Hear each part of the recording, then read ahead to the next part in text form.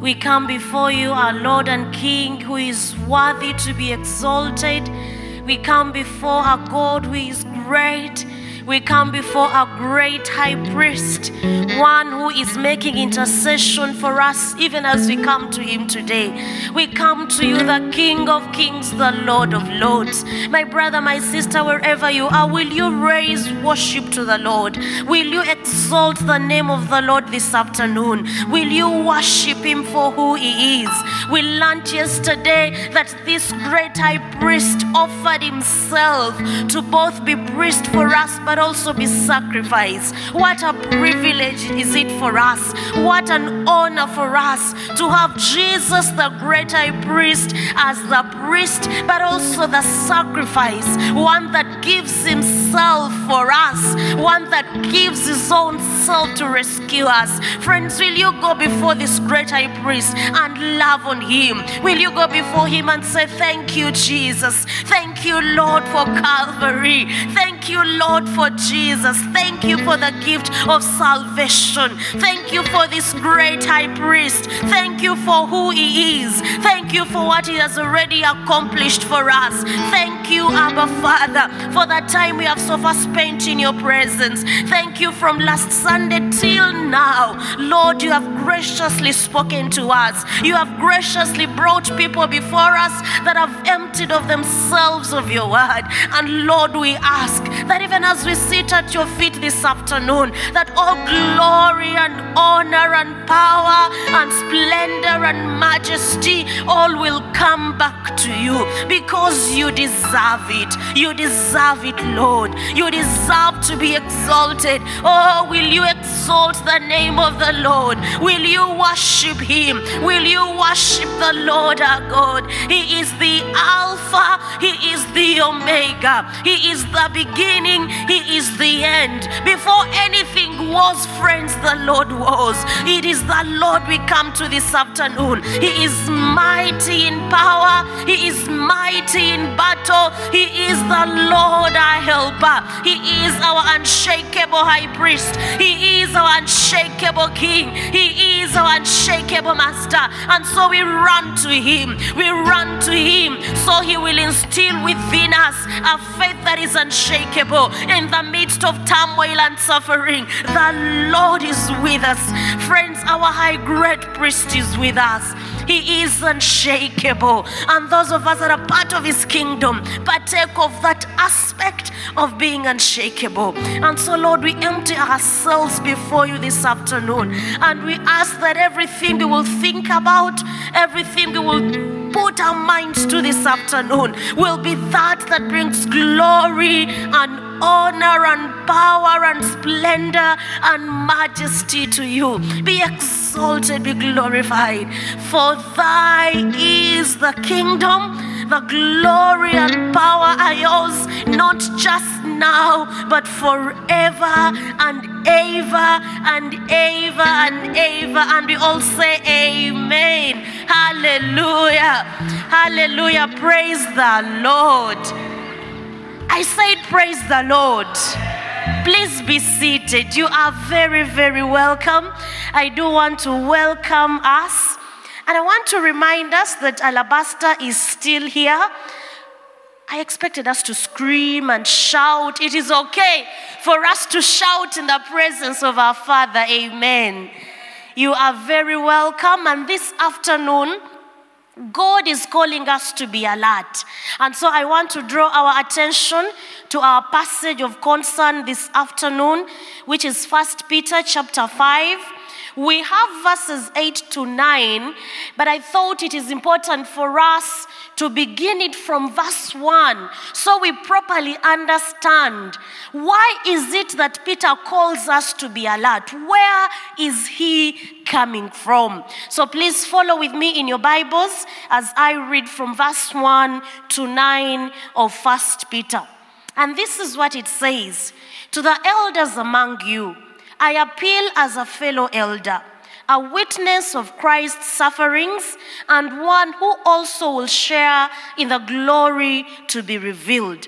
Be shepherds of God's flock that is under your care, serving as overseers, not because you must, but because you are willing, as God wants you to be.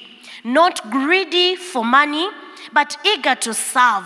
Not lording it over those entrusted to you, but being examples to the flock. And when the chief shepherd appears, you will receive the crown of glory that will never fade away. Young men, in the same way, be submissive to those who are older. All of you clothe yourselves with humility towards one another, because God opposes the proud, but gives grace to the humble. Humble yourselves, therefore, under God's mighty hand, that he may lift you up in due time. Cast all your anxiety on him because he cares. And then we get to our passage. Be self-controlled and alert. Your enemy, the devil, prowls around like a rolling lion looking for someone to devour. Resist him, standing firm in the faith, because you know that your brothers throughout the world are undergoing the same kind of sufferings. Friends, this is the word of God. Now, Peter writes this beautiful letter for us. And as he begins to write it for us in chapter 1 of verse 1, he is writing it to believers that have been scattered all over those places: Pontus, Galatia, Cappadocia, Asia, and Bithynia. And why he writes is he wants them to understand this kind of kingdom that they've gotten themselves into. He wants them to understand key important aspects of what it means for you to live in the kingdom of God. This kingdom, by the way, which is unshakable, as our theme suggests for this year's conference. But as you engage with 1 Peter, you will discover that there is a dominant theme of living in light of heaven. Living our lives here in light of the life we are yet to experience with God. And so for Peter, as he writes, he wants them to understand, by the way, this is not just all there is. And my brother yesterday helped us understand that if you think what there is here is good, life is good, you have achieved it, he reminded us that that is just the beginning. There is a life for us to live. And so that is dominant as Peter writes to them. So he goes a long way in his writing to equip the believers that are scattered in those places, to tell them, you know what? In as much as we have a life here, there is a life ahead of us. But also because we've not yet gone there, the world we live in is fallen, and so as we live out our faith in light of heaven, there is likely suffering and pain that is going to come to us. And so as you engage, Peter will help you understand. But key to that, he wants them to understand the world they are in. He doesn't want them to be ignorant of the world they live in. He wants them to understand this world, but also grow their faith muscle to the extent that the world they live in will not influence their life as citizens of heaven. And so he wants them to learn to endure through this world, but importantly, he wants them to learn to be transformed while here into a life that will glorify Jesus. And so 2 key things in this book before I go to my passage. There is a heavenly hope. Sisters, heaven is the goal. Hallelujah. There is that heavenly hope. But we are not yet there. And so because we are not yet there, we have to endure here and not lose our citizenship up in heaven. Now, as he begins chapter 5, fast forward, in your Bible, you will see the context as he starts is he is speaking to elders or leaders, especially of believers. He says to the leaders among you. He writes to these believers, but this particular chapter, as it begins, he wants to focus on these leaders. And verse 1, which is an introduction, he is telling them, you know what, I have the capacity to address you as leaders of believers because I think I do have the credentials. I am a fellow elder. I know the work that is before you as you pastor and flock the people of God. And so as an elder, he addresses them in that capacity. But also note that he recognizes their leadership roles. He calls them elders among believers. Now, in the Jewish world, an elder was someone, leave alone our diluted, well, I have said it already. It has already come out. But what I want to say is, there is a deception at times for some of us to think that an elder has to be someone with, yes. But you see, for the Jews, for one to qualify as an elder to give counsel, they had to display two important things: wisdom, especially with regard to the word of God, but also maturity in helping people around tap into what God is doing. And so it was not simply an issue of age. And so as he writes to them as elders, at the back of his mind, Peter is aware that these people have wisdom with regard to the things of God, but they're also mature with regard to living them out. He's not writing to people that have gray hair in the congregation. He is specifically starting with those that God has given wisdom, but also maturity as far as his word is concerned. And so he says to them, I am a colleague. God has given us this work. But I want to remind you, as he goes to verses 2 and 3, in these two verses, we find some of the most pointed instructions for leaders of God's people. And the first aspect is, he says to them, be shepherds of God's flock that is under your care. He tells them, you know what, colleagues, God has seen our gifting of wisdom and maturity. He has entrusted us with people to lead. Can we stop and do just that? Now, it seems as if Peter remembered the time Jesus gave him the command. Remember when he tells him, do you love me? Do you love me? Feed my sheep. And at first it gets him annoyed. But I think here it has settled in very, very well. He wants them to feed the sheep under their care. Now, the major role of a shepherd is to feed, to lead, and to protect. Feed, not just with food that is unhealthy for the sheep. I am not talking about pizza, burgers, and those things. Hallelujah. Spiritual food that will cause us transition, like Paul says, from simply taking milk, we advance to being weaned, and so we'll eat solid food. He wants us to know that we need to feed properly as believers. But you see, if as a shepherd, you are not yourself feeding, how then are you going to feed these people? But also, if they are not fed, there are some people out there, which he later on refers to as lions, that are willing to give them something that looks like food. It will fill their stomachs, and yet it is not good for their health. And so feed them the right food in terms of the Bible, the Word of God, but also lead. When I had the opportunity to go to Israel, I discovered shepherds there actually lead from the front. It is only here where we get a stick and go from behind and start to beat. He says, lead.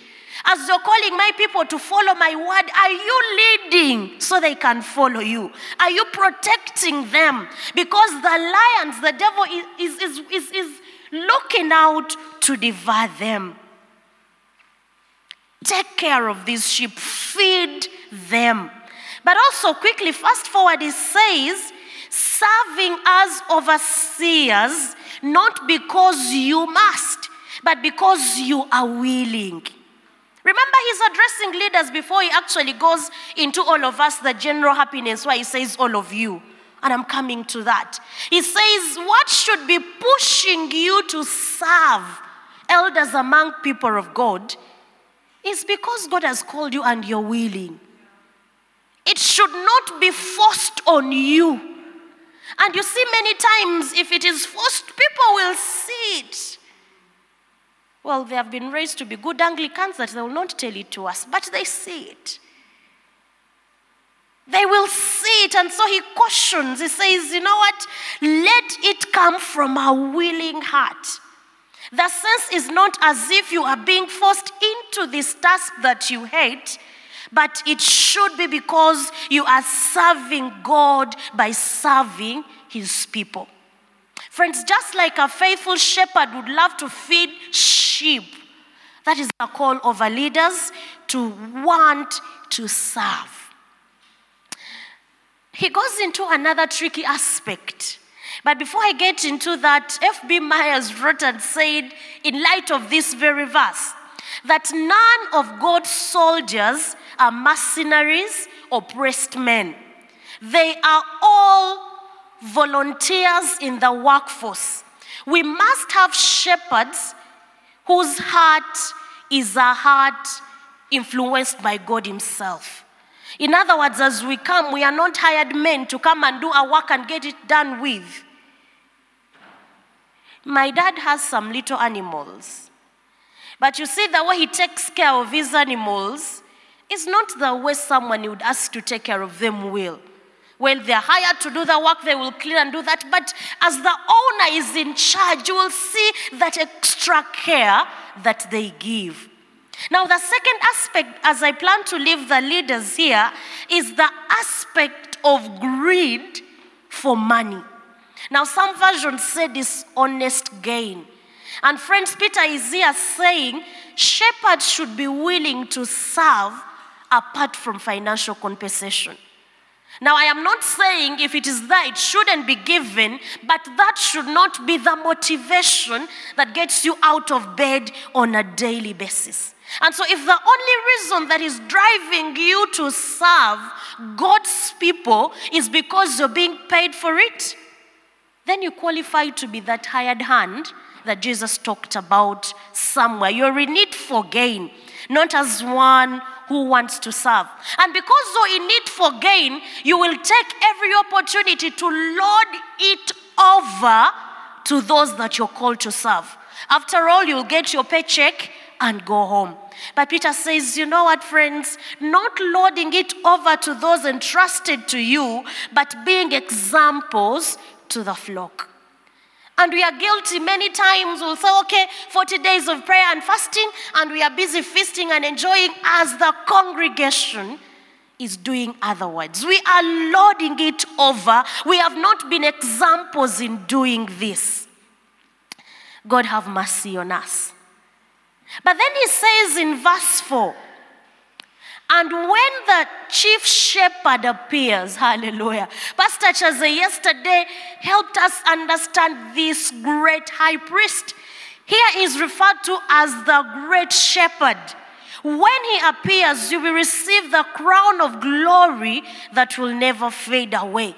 In other words, as you serve, whether the people appreciate it or not, do not be bothered. The reward that will never fade is up there. Because you see, many times we are driven by this that we want to see, but this passage says, you know what, the brown envelope will phase away, but that reward will not phase away. And so may that be our motivation to receive the crown of glory that will never fade away. Now he transitions to young men specifically. And I want to believe he's indirectly addressing us as young ladies. He says, in the same way, be submissive to those who are older. Be submissive. And then all of us come in. all of you clothe yourselves with humility towards one another. There is a kind of transition from leaders to young men and women, and now to all of us, whether young or old. Be submissive to one another. He is going to put emphasis on the Christian life and how all of us ought to live it. And I say to myself, why does this start with this young group? And somehow the Spirit of God told me, you know what, at times there are lots of hormones at work that probably push us into wanting to do certain things. At times, Bambi, it is not us. So there is a force pushing us too. And so he thinks it right to address us first as young people. And what comes out is the aspect of pride. You see, part of being young at times means having an inflated opinion about yourself. It is inflated, it is not really what it is, but you feel, you swell, you think you know it all, you think you understand everything, you think when someone gives opinion, they are of venue. There is that inflation that comes to you which is disastrous. And so Peter says, please fight that. Fight that as a young person. Fight that as a young woman. And talking about ladies, at times, some of us usually use this in a way to say, even when we fail to deliver at the things we are asked to, we tend to want to go into that and say, maybe they're treating me like this because I'm a woman. But you see, at times the truth is you are not doing what you should be doing. Hello? Say today I'm not putting on a collar, so I am not offending anyone. But pride, an inflated opinion about yourself. And the reason Peter is giving this warning is very clear. Fight being proud, because you know what? It is very simple. God resists the proud. He resists them. And Pastor Michael yesterday said, you know what? It is a terrible thing. The Bible also actually says it. To be in that place where God is resisting you. It is a terrible thing to find yourselves in the hands of the Lord and is resisting you. He resists the proud, but he gives grace to those that are humble. Now, this statement appears in the Bible 3 times. The first one is here in Peter, the second is in James 4:6, and the last time this very statement is written is in Proverbs 3:34. God resists the proud, but gives grace to the humble. Now, which side of the equation do you want to find yourself, friends? Is it the first part, pride, or is it the other part of humility? Now, pride demands that God blesses me and uses me because I think I am good and great. But humility on this other side of grace says, God, you know what? I am nothing, but I'm depending on you to use me if you will. We get the difference? But how many times have we come to him with the other aspect of God, you know what? I am here. Use me and use me and use me now. I cannot stand here and no soul comes to you, Now, how do we show humility that Peter is asking us to? We show this willingness to perform the lowest and least of services for Jesus. Those that do not seem to demand recognition. And you see, the challenge is many times we don't want those. We want to be here so that everyone's attention will be here. But those tasks that are behind, wait on tables, register people, we do not seem to want to do those. The other way is we can try to be humble by having that conscience that I can do nothing apart from God. Developing that attitude of relying on him. We can also develop humility when we get to that place of, you know what, it is okay for me to be ignored. Because you see, many times, because we feel a sense of self-importance. We want to walk into a place and we are recognized. I am here, don't they see me? A lady from the unshakable kingdom is here, so everything else needs to put. I am here. Are they not seeing me? Friends, when you get to that point of, you know what, I've been ignored, but it is okay, you are on your way to that place. True humility is self-forgetfulness and others-minded. It is shown in our ability to cast our cares on him. And that is how we transition into the aspect of being alert. Verse 7. Verse 7 says, cast all your anxiety on him. But before I get to this, there is also a reward for being humble. That a time will come towards the end of verse 6, and God himself will lift you up.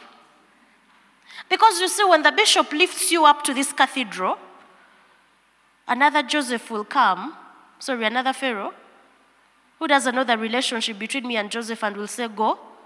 But if it is the Lord that has lifted you, that cannot be undone.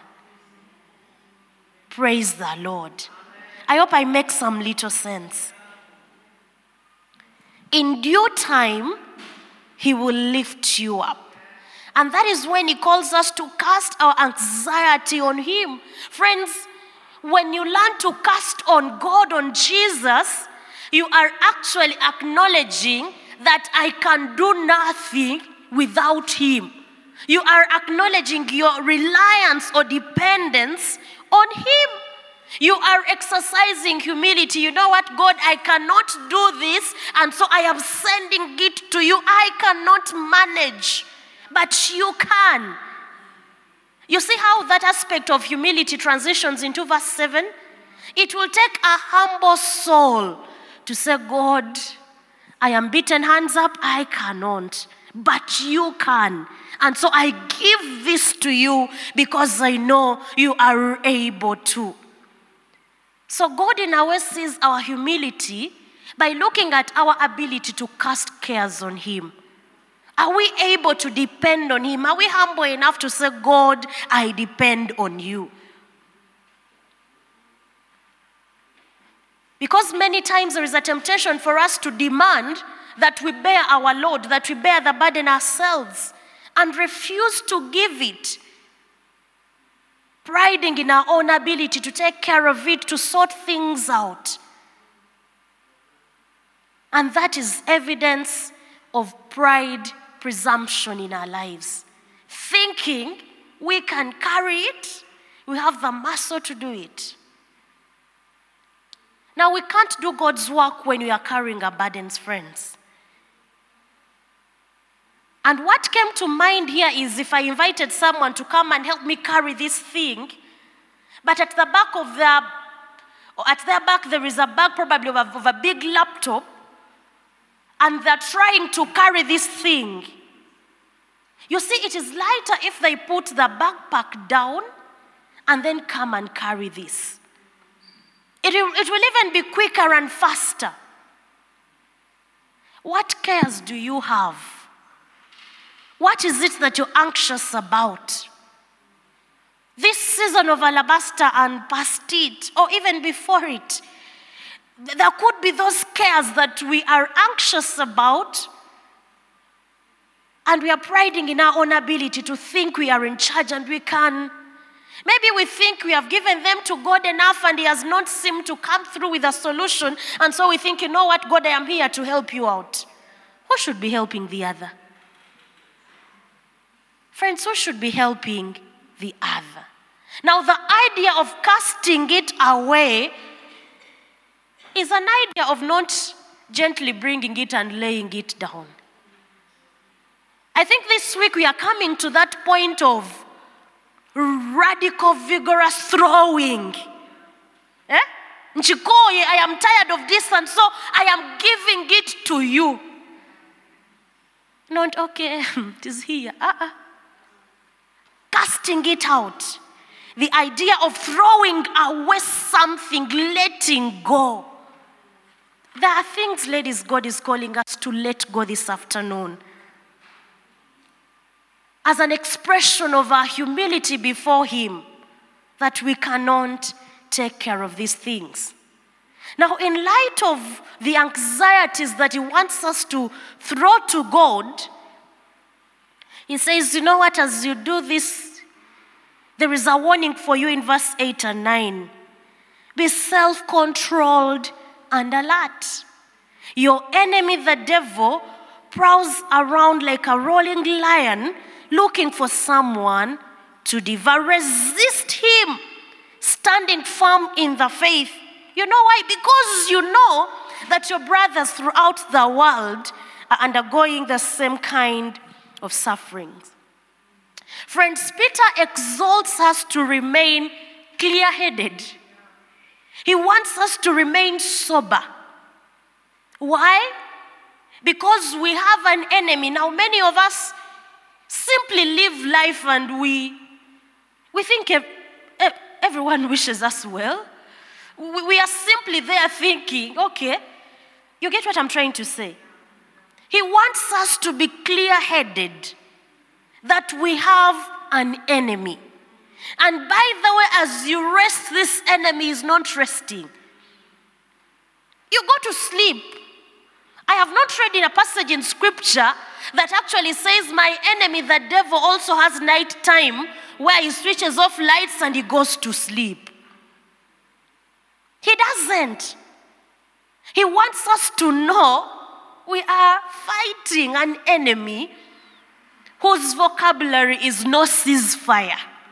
He is not sleeping. He is moving up and about, and so that should help us know Takoa, he doesn't get tired.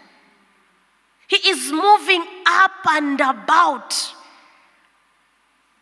Now the beauty is, as you read Revelation, we are told that a time will come where he will be bound and tied up in one place so he doesn't move up and about. But you see, that time has not yet come. Between now and then, he's causing all the commotion and chaos he's able to. He isn't in that bottomless pit yet. And so we need to know he's fighting us, and we should equally be clothed for battle. And you see, if the passage was saying he's moving up and about, looking for who to play about with, maybe, but friends, he's looking for people to devour. Now, devouring is not a good thing. It is not a party. When you watch Nat Geo World and you see a lion devouring prey, you will wake up. Friends, you will wake up. Now, sometimes as Christians, we are very silly. We are not sober. We think he is far from us.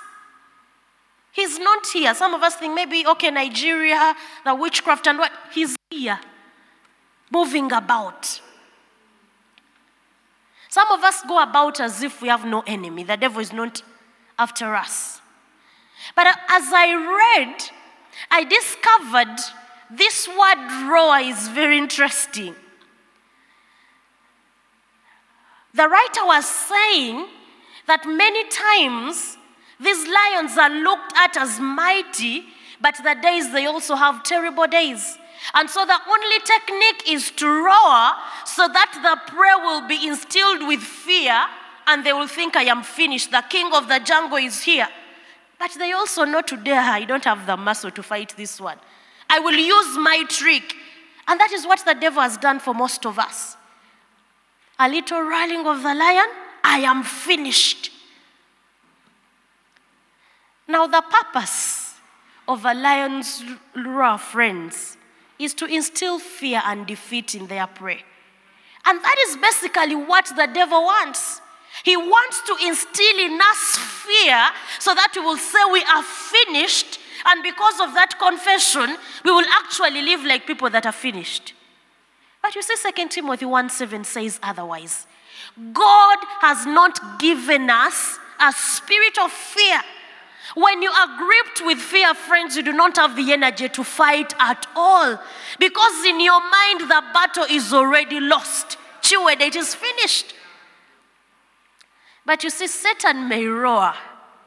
But you see, at that cross, the great high priest defanged him. I don't know if these things are called teeth also for him, or teeth or tooth, but that they cannot do anything. They are not poisonous at all because of what Jesus accomplished for us at the cross. When we understand that the purpose is to cause fear in us, we will then be alert. The moment he will come up with that, we will tap ourselves and say, remember the cross, you were defanged. You can do nothing. But also the Bible gives us about 3 ways that this enemy will come to us. Some of us might not know.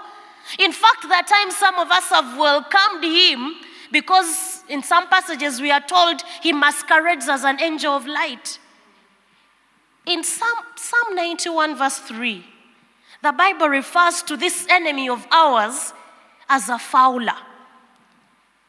Now, a fowler is someone who is always quiet and secretive, and they are always up to danger or trouble. Quiet, secretive. And at times our enemy works like that, very secretively to get to us. Ways that are seemingly subtle, but is getting to us. In 2 Corinthians 11:14, he masquerades as an angel of light.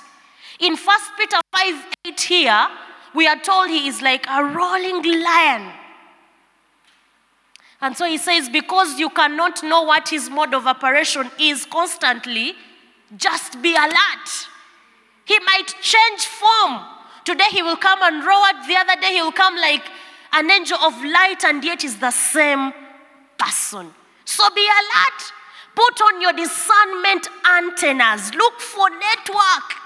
Connect with the heavenlies so that you will know, this one is masquerading as light, but it is pure darkness. Remember that time where Jesus said, you know what? These are wolves in sheep's clothing. Putting on sheep's clothing doesn't make you a sheep, you are a wolf. But you see, you need to be connected to the heavenlies for you to discern that. And so he says, be sober, friends. All of you be sober. Our enemy is at work. He isn't seeking to simply lick or play around us with us as his prey. He wants to devour us. And I thought to myself, in how many ways does he usually roar against us? He might roar in terms of persecution. He might roar in terms of temptation, in terms of accusations. That storm that you are dealing with might be from him. What then should we do? He gives us the answer in verse 9. He says, be steadfast in your resistance. Now, to resist in the original word has 2 words. And that is why English is usually lacking. It is not as rich as these languages, because resist in the original has 2 words, stand and against. And these 2 go together. It means stand against the devil. But as you stand, the idea is not to simply put your body, I am here, I'm going to fight you. You're standing with faith. You're standing with something to fight with. Otherwise, if you simply put yourself, you'll become a goner. You will be goner. Yes, my people in the slum say goner. You're finished. You're gone. He says, stand firm. Stand firm in verse 9 in the faith. And so it means as we approach and fight our enemy, we need faith. And not in our own muscle to fight, but in God and in his word. Friends, it is this word that we use. Part of being alert necessitates that we study this word and use it. Do you know there are promises for us here to speak into situations we have, but because we don't know these promises, we are crying. And so as you stand, faith, not in your connectedness, because I know there is a tendency in Uganda for some of us to say, I am going into this battle, so who is it? What rank? Here. Your connection will not help you. It is your faith in the word of God. But also, the other encouragement is knowing that you are not alone. You know, many times we go through things and we think, has this ever happened to anyone? And because we have given up the habit of fellowshipping and coming together like this, many times as we go through situations, we don't have anyone to encourage us. And that is why I want to encourage us, friends, to belong to a Bible study group or cell or something of that sort. Because as you come and people say, by the way, I'm going through this, you are encouraged that other fellow believers are equally fighting. And eventually this battle will be won. He says, because you are not alone. Friends, encouragement that comes to me knowing I am not fighting alone is encouragement enough to help me go all the way to the end.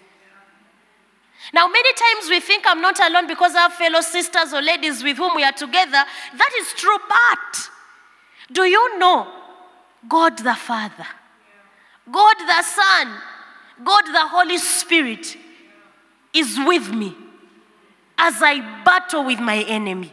And so I'm never alone. And in addition to that, I have brethren that are going to come and uphold my hand. And so Peter says, you know what? Leaders have given you your portion. Young men have given you your portion, and women. But all of us together, can we learn to humble ourselves before God? Acknowledge we cannot save ourselves. Give our anxieties to Him. But as we do that, may we remember to be alert and self-controlled. Because part of these anxieties might be aligned by the devil to want to take us from this unshakable kingdom. But he says, you know what? Be alert. Be discernful. Know that your enemy is not resting. He is always up to causing trouble and damage. Now, many of us have such personalities at our workplaces, and we think, but that woman, it is not that woman. There is something operating in that woman. And so do not hate that woman. Go to your knees and say, God, I have now come. Fight with knowledge and understanding. He will come today as a fowler, the next day masquerade as an angel of light, the next day he will come as a roaring lion. We never know what shape he will come in. And so that is why Peter says, all of you, be alert and sober-minded. Put on your spiritual antennas so that you will be able to discern, so that you will be equipped to fight properly, so that your place in this unshakable kingdom is secured. Hallelujah. I want to invite all of us to arise. And as we arise, I want to invite my sister Diana to lead us as the Spirit will lead her. But what is it that you're battling with? What anxieties has the devil thrown to you? Part of humility necessitates that we give it to the Lord. Amen.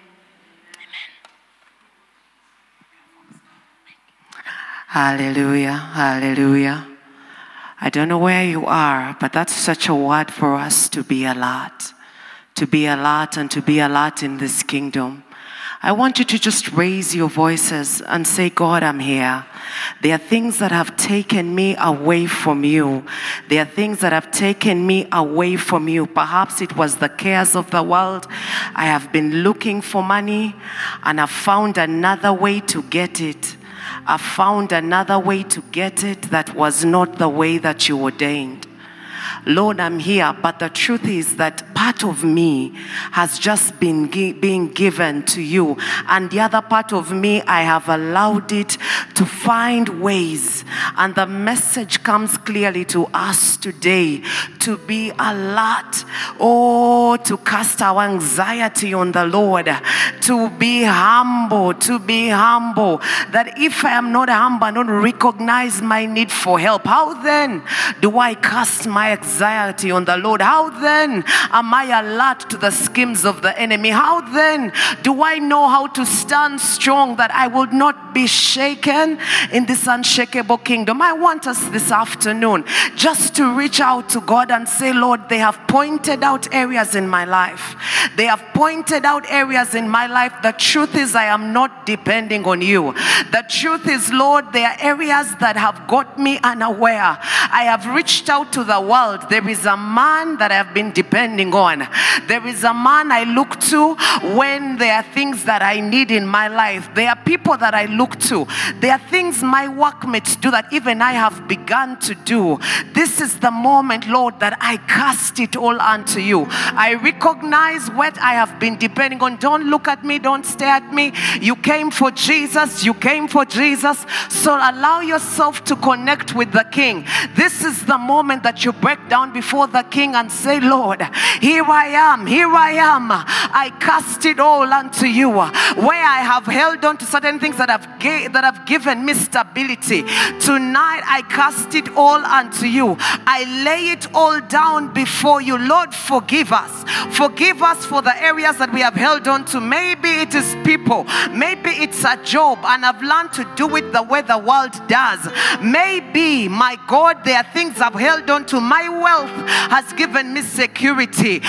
The people that I know, the titles that I know, the people that I think open doors for me have given me security. Come on. This is the afternoon that you say, God, I lay it all down. I lay it all down. Lord, I cast it all to you. You are the one that I want to hold on to. You are the one that I want to lean on to. You are the one that I desire. Come on, somebody, reach out to this God, online or present. It is time. You have taken it. The Lord has unlocked things in your life. The Lord has unlocked things in your life, and you are saying no more to these things. I am not holding on to my status in life. I have sought after our status. I have sought after our status, but I'm saying no more. I am looking to this God to find my identity. I am looking to this God to find my place. I am looking to this God. Let God strip you of everything. I feel there is a stripping going on right now. There is a stripping of things. The Lord is stripping of things that you were holding on to, that you found security in. Allow the Lord to strip those things. Allow the Lord to shake it off, because no more. There are people who held on to people. This is the moment the Lord is saying, can you lean on me? Can you lean on me one more time? Can you trust me with your future? Can you trust me with your future? I want to do more in your life than anyone has ever done. I can take you farther than a human being can. I can take you farther than money can. I can take you farther than anything can. This is the moment the Lord is stripping us this afternoon. He's saying that there are things in our lives that we have been leaning on, but there is a stripping that is happening. Oh, allow the Spirit of God to strip you. Allow the Spirit of God to take off, to remove the things that you held on as a God, and allow Him to take center stage. Tell God, you are now my number one. You are now my number one. I don't have plan B, plan B, plan C. You are my only plan. I am holding on to you. My God, increase discernment in my life. It is time for me to discern the things of the world. There are things that I thought were good, but in honesty, Lord, now I know that there was another motive behind them. Lord, increase my discernment this afternoon. Increase my discernment. Everyone that's especially a minister, I want you to pray that God will increase your discernment, because many times as ministers we do what we want to do, but there is something that God wants to do on the inside of us. Tell the Lord, increase my discernment this day. Increase my discernment. I want to distinguish between good and evil. I want to know when something has taken me out of my place. I want to know what spirit comes behind the things that come. Some people, things come as opportunities, but the truth is that God never ordained them. This is the moment you are saying, especially if you are a minister, saying, Lord, increase my sensitivity to you. Increase my sensitivity to you. Increase my sensitivity to you. I desire to be sensitive to the things of God. I do not want to be caught off guard. The enemy has caught me off guard. He has presented things that seem good, but honestly, Lord, the spirit behind it was wrong. This is my moment of return. This is my moment of return. Lord, we return, Lord, as ministers, as elders, as children, as congregants, in every form and in every fashion, oh God. Where we have gotten it wrong, we are sorry. But Lord, this afternoon, increase our sensitivity. Increase our sensitivity. The presence of God is here. The presence of God is here to meet every need, to answer every need. The presence of God is here. Oh Jesus. Thank you, Holy Spirit. Thank you for your servant. Thank you for the oil that pours on her head. Thank you for the instructed tongue. Thank you for the woman of God that you have given insight into your word. Lord, I pray that just as she has watered, her too will be watered. I pray that the increase of your grace will be upon her. The increase of your anointing will be upon her. The increase, oh God, that as she yields to you, oh God, take her into realms that she has not tapped into yet. Take her into realms that she has not walked into yet. May her days, Lord, be more glorious, for she goes from glory to glory. My Jesus, increase upon her. Answer every need. Answer every need. And then many are looking at her and saying, Lord, I want to minister. I want to minister. Lord, I pray that you will make her a minister to many. Lord, increase her area of influence, that as she ministers, oh God, many, oh God, will come to who you are. Thank you, Jesus. Thank you, Holy Spirit.